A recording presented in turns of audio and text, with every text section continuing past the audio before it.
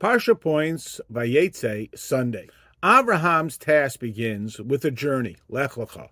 His grandson Yaakov begins with one as well, described as Vayeitzei, leaving.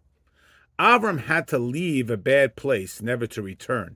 Yaakov had to leave a good place in order to return. In life, no more than where you're going, know why you're going. To someplace better or to someplace to get better. There's nothing more for Avram where he was. Yaakov isn't ready to transform where he was. He had to have more journeys so that he could return and change it for the better.